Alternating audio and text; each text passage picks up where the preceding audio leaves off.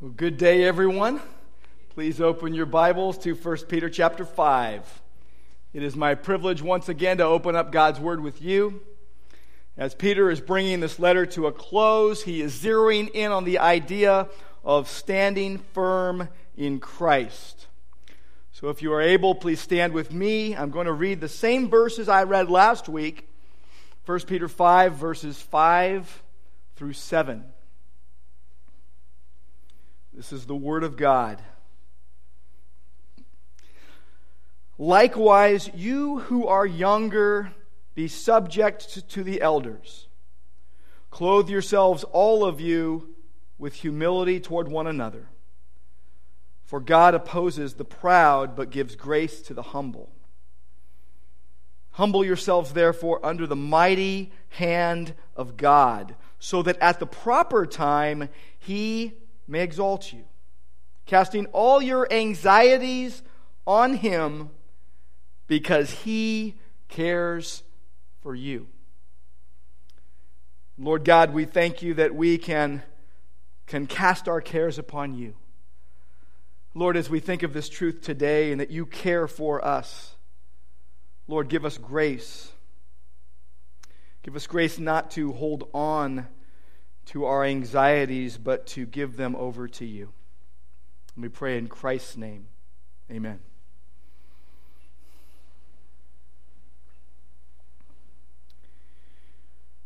So we're all in the same boat. We all have a very similar problem. It's an ongoing problem, that of worry and anxiety, dealing with issues and cares and troubles and letting those overtake us. Anxieties and cares, both internal and external. And we worry about all sorts of things. We worry about things that have happened. We worry about things that might happen. We worry about what people have said or done to us. We worry about what people might say or do to us. We worry about what we've done, and we even worry about what we might do. Worry about so many things. So I thought it would be a great idea, right off the bat, to first and foremost have all the non-worriers leave. Right now. This is your shot. Right now. This is your chance. If you're a non-worrier, you go now. Actually, stay. Because actually, you can counsel the rest of us after the service. I will be the first to admit it. I am a recovering worry addict. I'm a serial worrier. So was Peter. And I have a feeling that many of you are too. We're all in the same boat, worried about many things. And we need a solution to our worry problem, but we look in all the wrong places. We try to cope in lots of ways. Maybe we try to block it out, pretend like it didn't happen, or it's not happening. Ignore it, maybe it will go away. We might seek the help and advice of friends or family. We might even hire professionals to help us work through the issues. But our man-made solutions are temporary at best. They don't work. They ultimately fall short unless they are anchored in Christ. Peter had fallen prey to worry, anxiety, defeat, discouragement. His faith had been shaky. His trust had wavered. But the Lord grew him deep in suffering. He wanted to encourage these scattered, suffering Christians. He wanted to tell them, here's what God can do. We're in the last section of 1 Peter, final words. And Peter is calling for imperative attitudes built on God's indicative actions. Here's how you should live because of what God has done for you in Christ. He who died for sins, the righteous for the unrighteous, that he might bring us to God. He who bore our sins in his body on the cross, that we might die to sin and live to righteousness. If you look at 1 Peter 5, the very first part, the first 4 verses, Peter had encouraged the humble, bold service of Christ's elders. And now from verses 5 through 14, he is encouraging the humble, bold surrender of Christ's followers. All believers are to be good followers of Christ, standing firm amidst suffering. Last week we saw the first two of 8 basic attitudes that are necessary if you want to stand firm in Christ. The first was submission to God and others. Peter began verse 5 by saying, "Young men, submit to the elders." He singles out those who were most likely to resist authority and to rebel against the church's servant leaders. But in so doing, he's reminding everyone, this is what you're supposed to do. Your responsibility is to follow godly leadership. Good followers of the chief shepherd follow human shepherds well. The second attitude we saw is that we are to be humble before God and others, allowing ourselves to be humbled by the circumstances God allows in our lives, humbling ourselves before our brothers and sisters in Christ, knowing that God is sovereign and thinking of others as more important than ourselves. It's really tough for us to do. It's really tough for us to think like that. And now in verse 7, which is one of my favorite verses in the entire Bible. I have shared it with so many people so often. I have shared it with myself so often. We see a third attitude necessary to stand firm in Christ.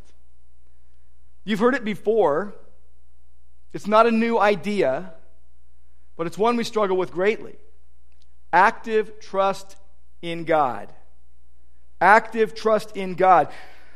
Verse 7 says, and we're going to focus on this verse today, casting all your anxieties on Him because He cares for you.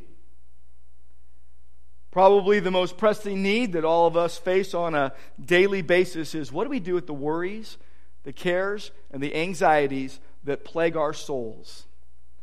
And God has given us the answer in 1 Peter 5:7. Our problem, worry and anxiety. We need solution. We look in the wrong places. But God has provided the solution Himself. God has provided Himself as the solution, casting all your anxieties on Him. Casting all your anxieties. The immediate context of this would be to cast the worry, the anxiety that you feel in the context of church leadership and followership, and leave it in God's hands, His mighty hands. Don't take it into your hands to right every perceived wrong. The wider context, though, is very comforting to us. The wider context is cast on God everything that assaults your soul. Anything that causes turmoil in your heart and in your life. Anything that threatens true Christian discipleship and true Christian fellowship. Cast it all on Him. Let's look at the word cast. It means to throw upon. It is a decisive act on our part to throw something on something else. Now, Peter's not telling us what the anxiety is that we're to throw. Maybe it's from the persecution. That's the context here. But you can apply it to any difficulty you face as a believer who wants to live a godly life in this fallen world. Casting, then, throwing upon, is used in Luke 19:35 of casting their cloaks on a donkey. Throwing something on a beast of burden. Offloading your worries. Throwing your anxiety. I want to point something out about verse 7 because some of our Bible translations don't follow this. Verse 7 is not a new sentence in Greek. Some of our Bible translations start a brand new sentence there. And what it makes it seem like is that the word cast is also an imperative that goes along with submit and humble and then cast. But that's not the way it is. If it was an imperative, it would signify an independent duty. Do this and do those other things too, but they might not be connected. As it is a participle built on the previous imperative, submit and humble. The idea is that casting your cares is the response of a submitted, humble-minded believer. When you have submitted your soul to God, when you've humbled yourself before Him, then you can cast your cares on Him. You can't cast your cares on God with a prideful heart. God is opposed to the proud, it says here. He gives grace to the humble. So it's a response of a submitted and humble-minded believer. Where did Peter get this idea of casting your cares upon the Lord? He got it from Psalm 55, verse 22. In fact, go there with me. Psalm 55 and verse 22. You'll notice the context is David being treated very harshly by a supposed friend. Basically, he had a Judas-like experience from someone he trusted.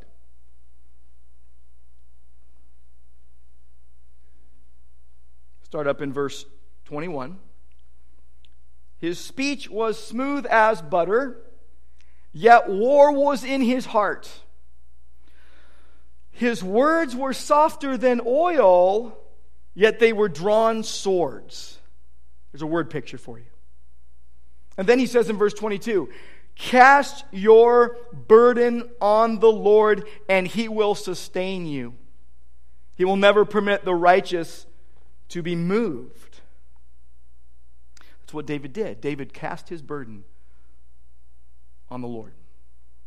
The betrayal that he experienced, he cast on the Lord. And what he's saying is, you take your burdens and your cares, anything you're anxious or worried about, and you cast it on God. And by the way, this is not something you have to wait till later to do. You can do this right now. You can do this anytime through this sermon. Cast your cares upon God. We're looking at you and you're smiling in your face, but inside you might be in turmoil. You might be churning. And you can cast your cares upon God because He cares for you. And you will have His peace instead of turmoil. Casting all your anxiety, every one of your individual concerns, might come from memories of your past. Might come from pressure in the present, or even fear of what might happen in the future. Or they might all be just lumped up into one burdensome bundle of worry and anxiety, everything jumbled together, past, present, and future. It might lead you to fear. What are you afraid of? And what can you really do about it? After years of flying around the world to many countries, about 15 years ago, I stopped flying because I started thinking, what if I die in the middle of the flight? Oh no, they have to throw me off the plane. Throw me out the window or something. And I would tell myself, well, what if you did die in the middle of the flight? You're going to be with Jesus. I'm like, yeah, but what can you really do about the thing you're afraid of? I had to conquer that fear. I had to fly 22,000 miles to conquer that fear. And Jesus, caring for me, conquered the fear. Victory over fear. But it started with anxiety and worry, just like a little grain of sand, and just kept irritating and getting bigger and bigger till it turned into a massive boulder and then a big Mount Everest in my life. You might be worried about the direction you're going in life. Where am I going to live? How am I going to make it financially? Who am I going to marry? There's subtle danger. Thinking, oh, God's a genie. He's a vending machine. I just cast my cares upon him, put it in that little slot, and he's going to drop down the perfect life for me that I can just pick up and go on my way. God is always God. He wants us to listen to his word. And he wants us to recount everything he has done in the past. Every deliverance, every answered prayer. And with gratitude know that he is present even in the midst of deep anxiety. Even in the midst of worry that wrestles you to the ground and pins you. One writer has said that holy freedom from anxious care is essential to submission to God. He says to be overwhelmed with anxiety is to be concerned with self rather than him. When I'm anxious, I'm thinking about myself. But he knows what we need better than we do. So the casting of our anxieties is an act of our will. And it's done in obedience to Jesus' teaching on anxiety. Go with me over to Matthew chapter 6. Let's see what Jesus says about it. In Matthew 6, Jesus says, I tell you, verse 25, I tell you, do not be anxious about your life, what you're going to eat, what you're going to drink, or about your body, what you will put on. And then he says, is not life more than food, and the body more than clothing? And then he points to the birds. We want to shoot the birds, right? That's what I wanted to do when I was a kid. I had a BB gun. All I wanted to do was shoot little birds. But Jesus said, no, look at the birds. Look at them. They neither sow nor reap nor gather into barns, and yet your heavenly Father feeds them. Gives them worms and other insects they could get all nourished on. And then he says, are you not of more value than they? You're more valuable than birds. And which of you, by being anxious, can add a single hour to his span of life?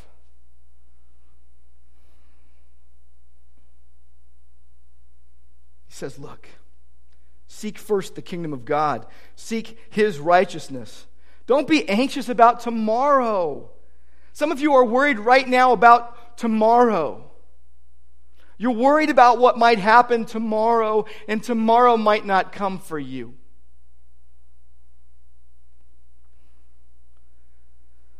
Jesus says, sufficient for the day is its own trouble. You just cast your burdens on me and deal with today.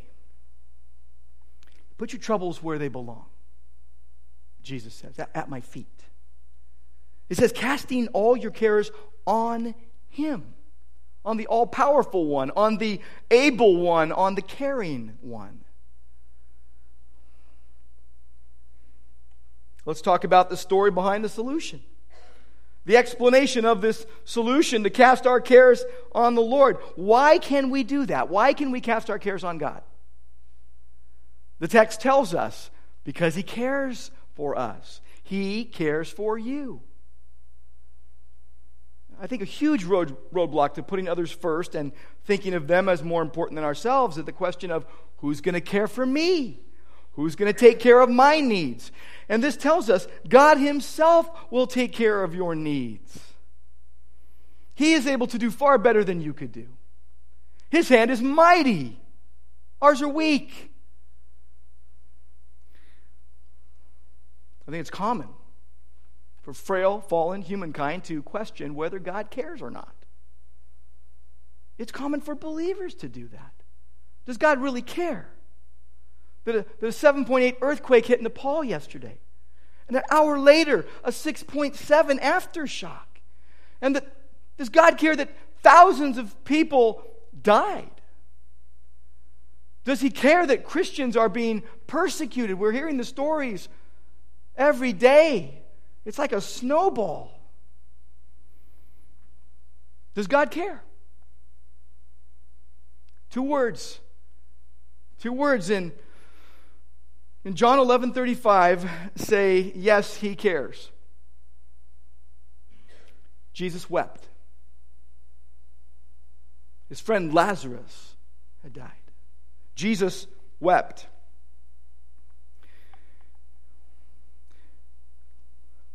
Even having Jesus right there with him didn't stop his disciples from questioning whether he cared. In fact, they accused him of not caring. Mark chapter 4, verse 38, they've got Jesus in the boat. The wind and the waves are crashing. The boat is about to sink. Or so they think. And here's what they cry out, Lord, do you not care that we are perishing?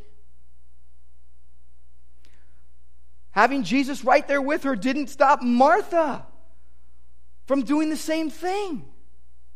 With Jesus by her side, Luke 10:40, Lord, do you not care that my sister has left me all alone to do all the serving?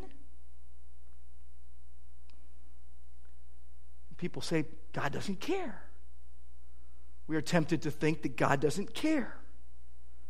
You look at the messed up nature of things in the world and people ask, how can there be a God who cares? And it's because we don't understand the nature and the character of God. We forget. We forget that 1 John 4:8 and verse 16 tell us that God is love. A profound statement.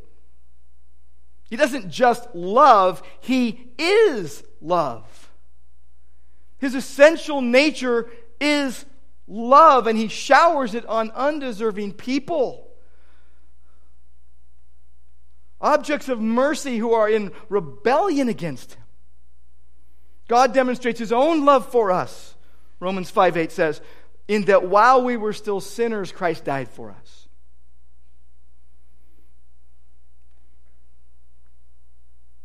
You're worried today. I want to tell you, God cares for you. God knows you. He knows your name. He will never say to you, I don't care. He is not disinterested or apathetic. He is concerned. He is empathetic. Because He cares for you. That was a foreign thought to the Greeks. Greek philosophy at its highest could only imagine a doctrine of God that had perfect goodness at the core. But it could not imagine His active concern for humankind. But He cares for you. He is not insensitive or indifferent to your suffering. He cares for you always, actively, continuously. It's not a one-time shot. It's all the time. He cares for you. To throw your cares on God is not misplaced personal trust. And by the way, verse 7, even in the arrangement of the pronouns, tells us how much God cares. For He cares for you. Literally in the Greek it reads, to Him it is a care concerning you. To Him it is a care concerning you. Everything that creates anxiety for you, everything that causes anger for you, anything that is massive or minute is a matter of concern to Him. He cares for you. It doesn't mean He always agrees with you. Sometimes He just wants to change your heart. Sometimes He wants to correct you. Sometimes He wants to comfort you.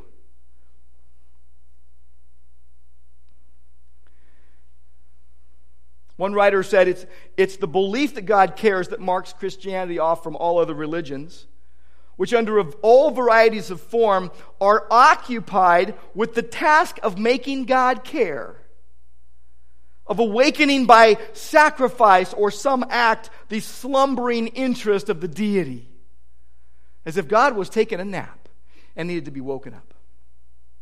Buddhists clap their hands to get God's attention.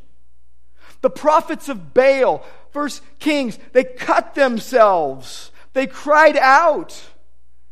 Elijah mocked them and said, maybe you need to shout louder. Maybe your God is on vacation. Maybe he's taking a nap. Maybe you need to wake him up. But I think it's also very easy for Christians to think that they have to work really hard and be really, really good for God to take notice of them and to then reciprocally reward them with blessing for their good behavior. God cares for you, period. The Psalms show us. Over and over again, David is pouring out his heart to God. And in the Psalms, there is proof that God cares. Psalm 34 says he rescues from distress. Psalm 40, verse 5 says his thoughts to believers are without number. His thoughts about you are without number. Psalm 41:11 says he keeps our enemies from triumphing over us. I don't think that will work in a soccer match or a football game, but I believe it does work in real enemies in real life. Psalm 46 says he is a refuge and strength in trouble. Psalm 138 repeats it. Psalm 24 and Psalm 55 say he hears and answers our prayers. Psalm 31 and 32 and 48 and 51 and 73 say he is ready to forgive. Psalm 84 tells us he is good to those who walk with him. And what reveals most God's care for us is the incarnation. God the Son becoming man in the person of Jesus Christ. Christ's teaching about the Father stresses his careful concern for all his own. Matthew chapter 10, he says, are not 2 sparrows sold for a penny? And not one of them falls to the ground apart from your Father.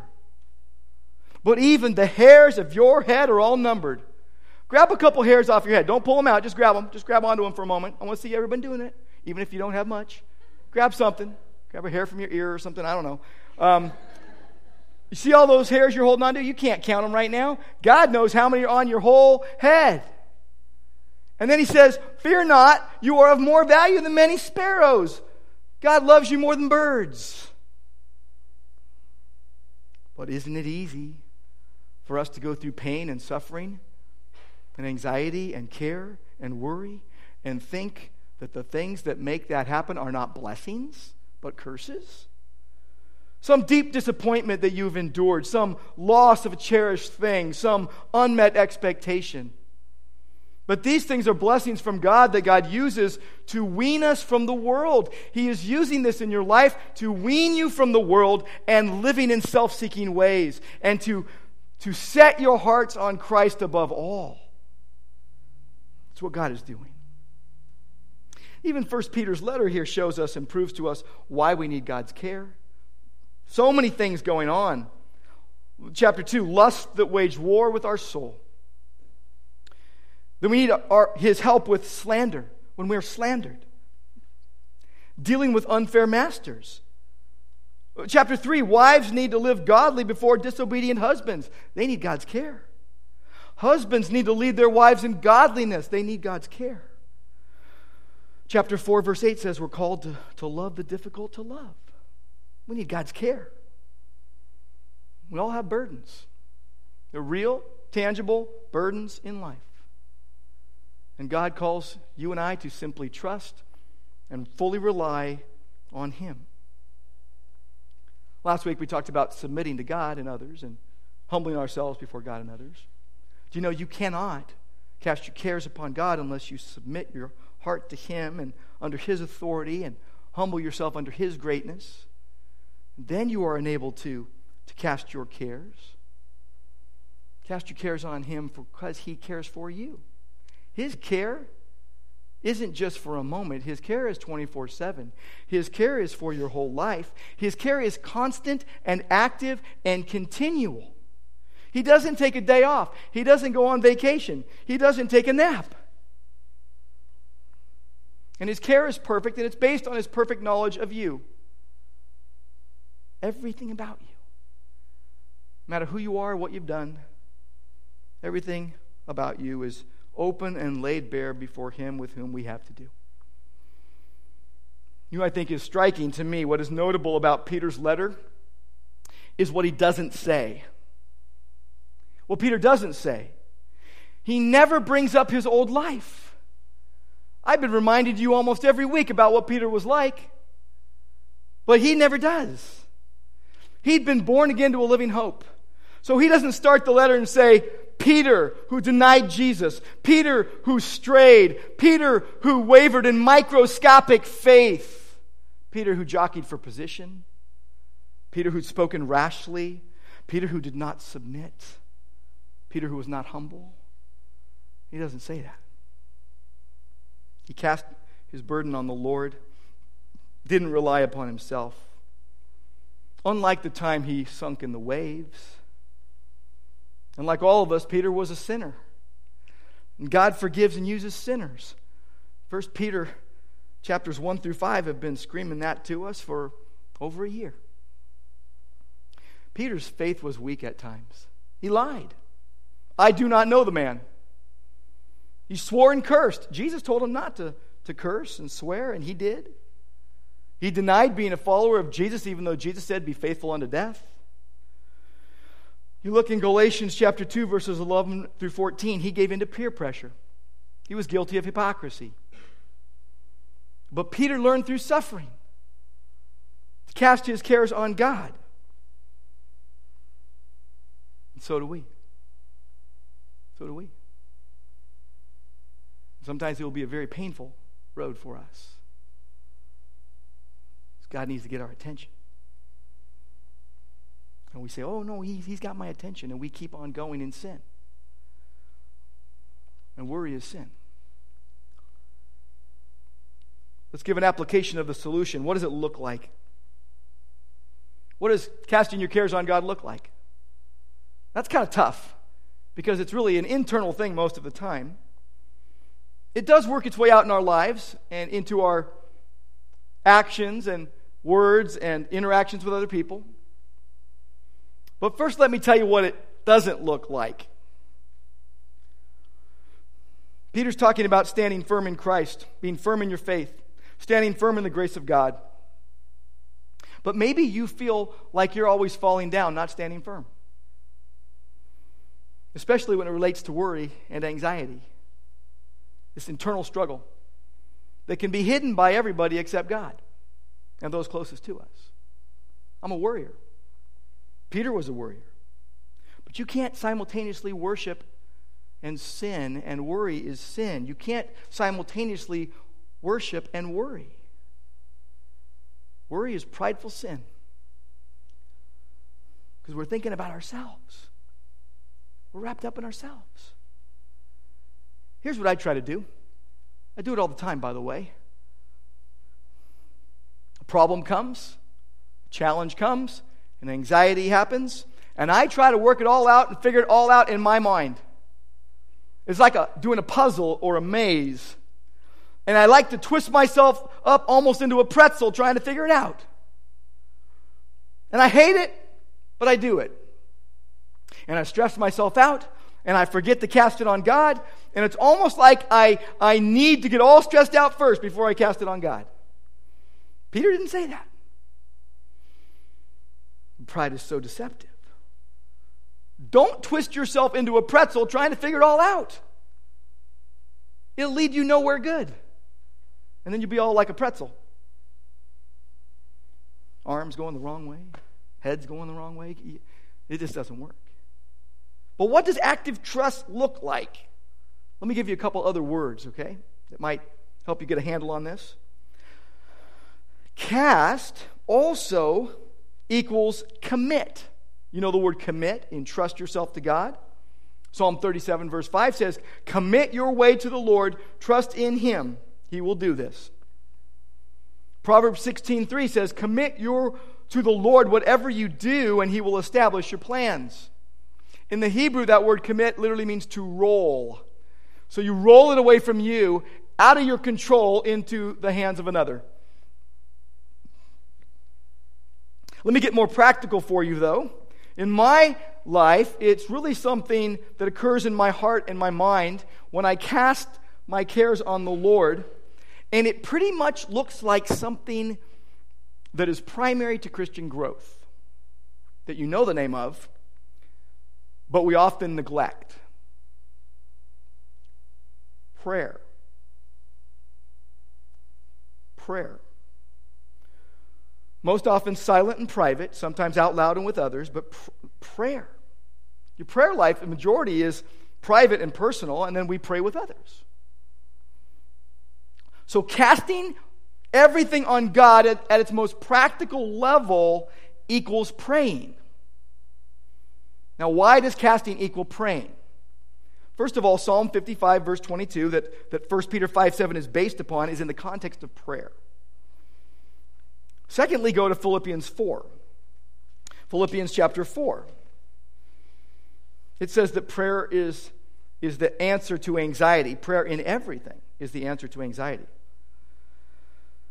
Verse 4 says, "Rejoice in the Lord always. Again, I will say rejoice.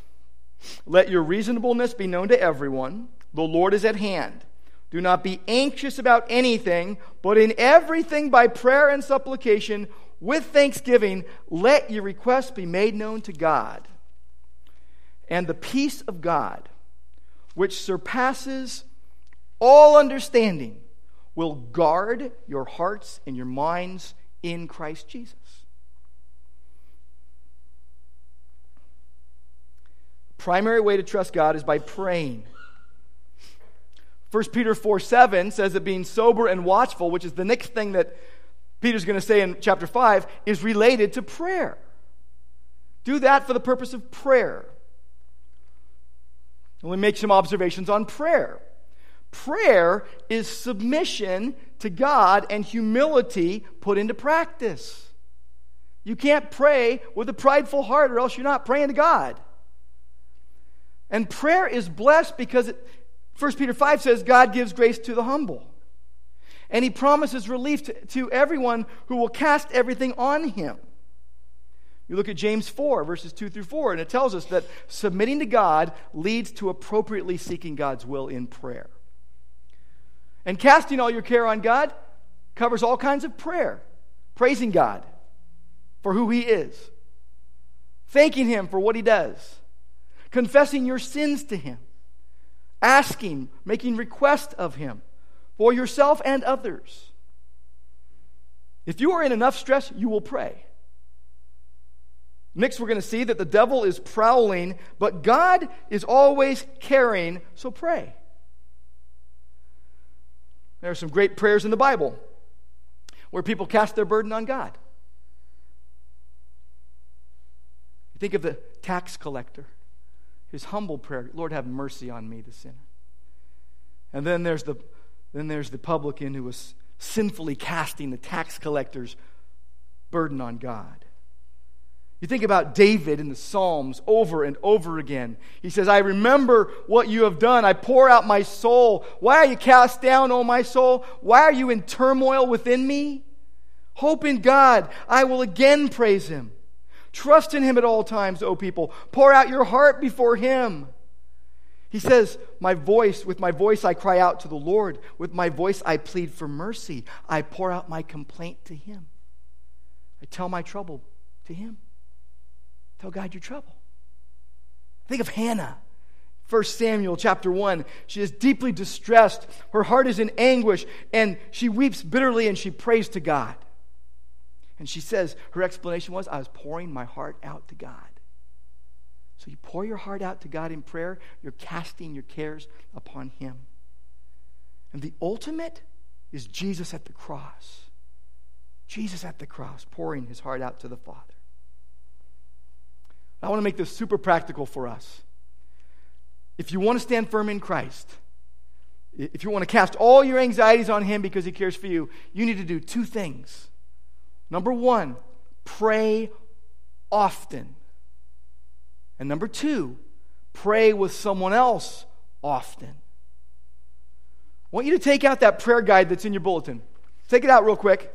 Prayer guide, bulletin. We've been talking about it for over a month. You know what it is, unless you're brand new. And in here, we're praising God and praying for the church and praying for the world. I tell you, you pray the attributes of God. You pray the names of God.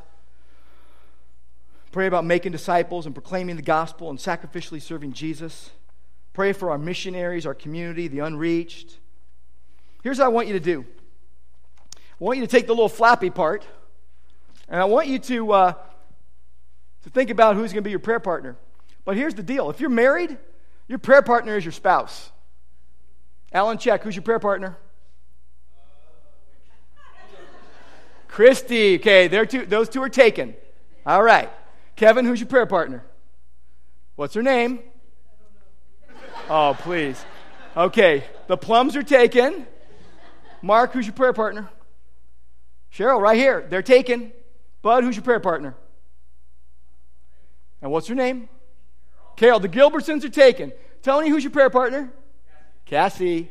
All right, Lloyd, who's your prayer partner? Fran and Lloyd Rinks, they're taken too. All right, now let's just say you kids, you got brothers and sisters you're living with at home. Put one of those down as your prayer partner. It's got to be somebody close to you that you're going to see all the time. And by the way, husbands, you're going to thank me later because this is going to help you have a better marriage. 1 Peter 3:7. Husbands, live with your wives in an understanding way so your prayers won't be hindered. All right, if you're not married, you don't have any brothers and sisters in the house either, who's in your small group? Okay, I want you to put your prayer partner's name right down here, write it on your card, and tell them later that they're not going to say no to that. Come on. I'm talking about prayer here. It's good for them. It's good for you. Write down your prayer partner's name, tell them later, and then pray often with each other. You need to do that. I need to do this. Surrender my heart to God, trust in Him, and rest in Him. But as I close, let me say this. As you're thinking about your life, you might have a Jobian story. What do you mean? Well, stuff like happened to Job has happened to you. A Jobian story. You might sincerely feel like you're at the breaking point and that you have everything crumbling around you and there's nothing to stand on or hold you up. But there is a Christ-centered, gospel-sized nature to the solution that God gave us. Cast all your cares upon Him because He cares for you. The gospel of the grace of God in Christ is going to change your outlook. And it's going to change your in-look too, like how you think inside your heart. The Word of God is going to comfort you and console you and cheer you up and correct your faulty thinking. But cast all your cares upon Him because He cares for you. Every worry, every bit of anger, every resentment, every hatred, every unrelenting desire, every tyrant sin you want to hold on to, cast it all on Him. All of it. Everything that assaults your soul, lay every burden down, every weight. He carries it all. Jesus took it to the cross. He shed His blood for this. He died to pay your debt. It's all covered. Cast your cares on Him. Take nothing back. Don't grasp any captivating sin. You hold on to the mighty hand that holds on to you. Lord God, I'm just wondering, could it be that you send us humbling circumstances so that we would humbly submit to you and cast every care on you? For all of us recovering worry addicts, all of us serial worriers,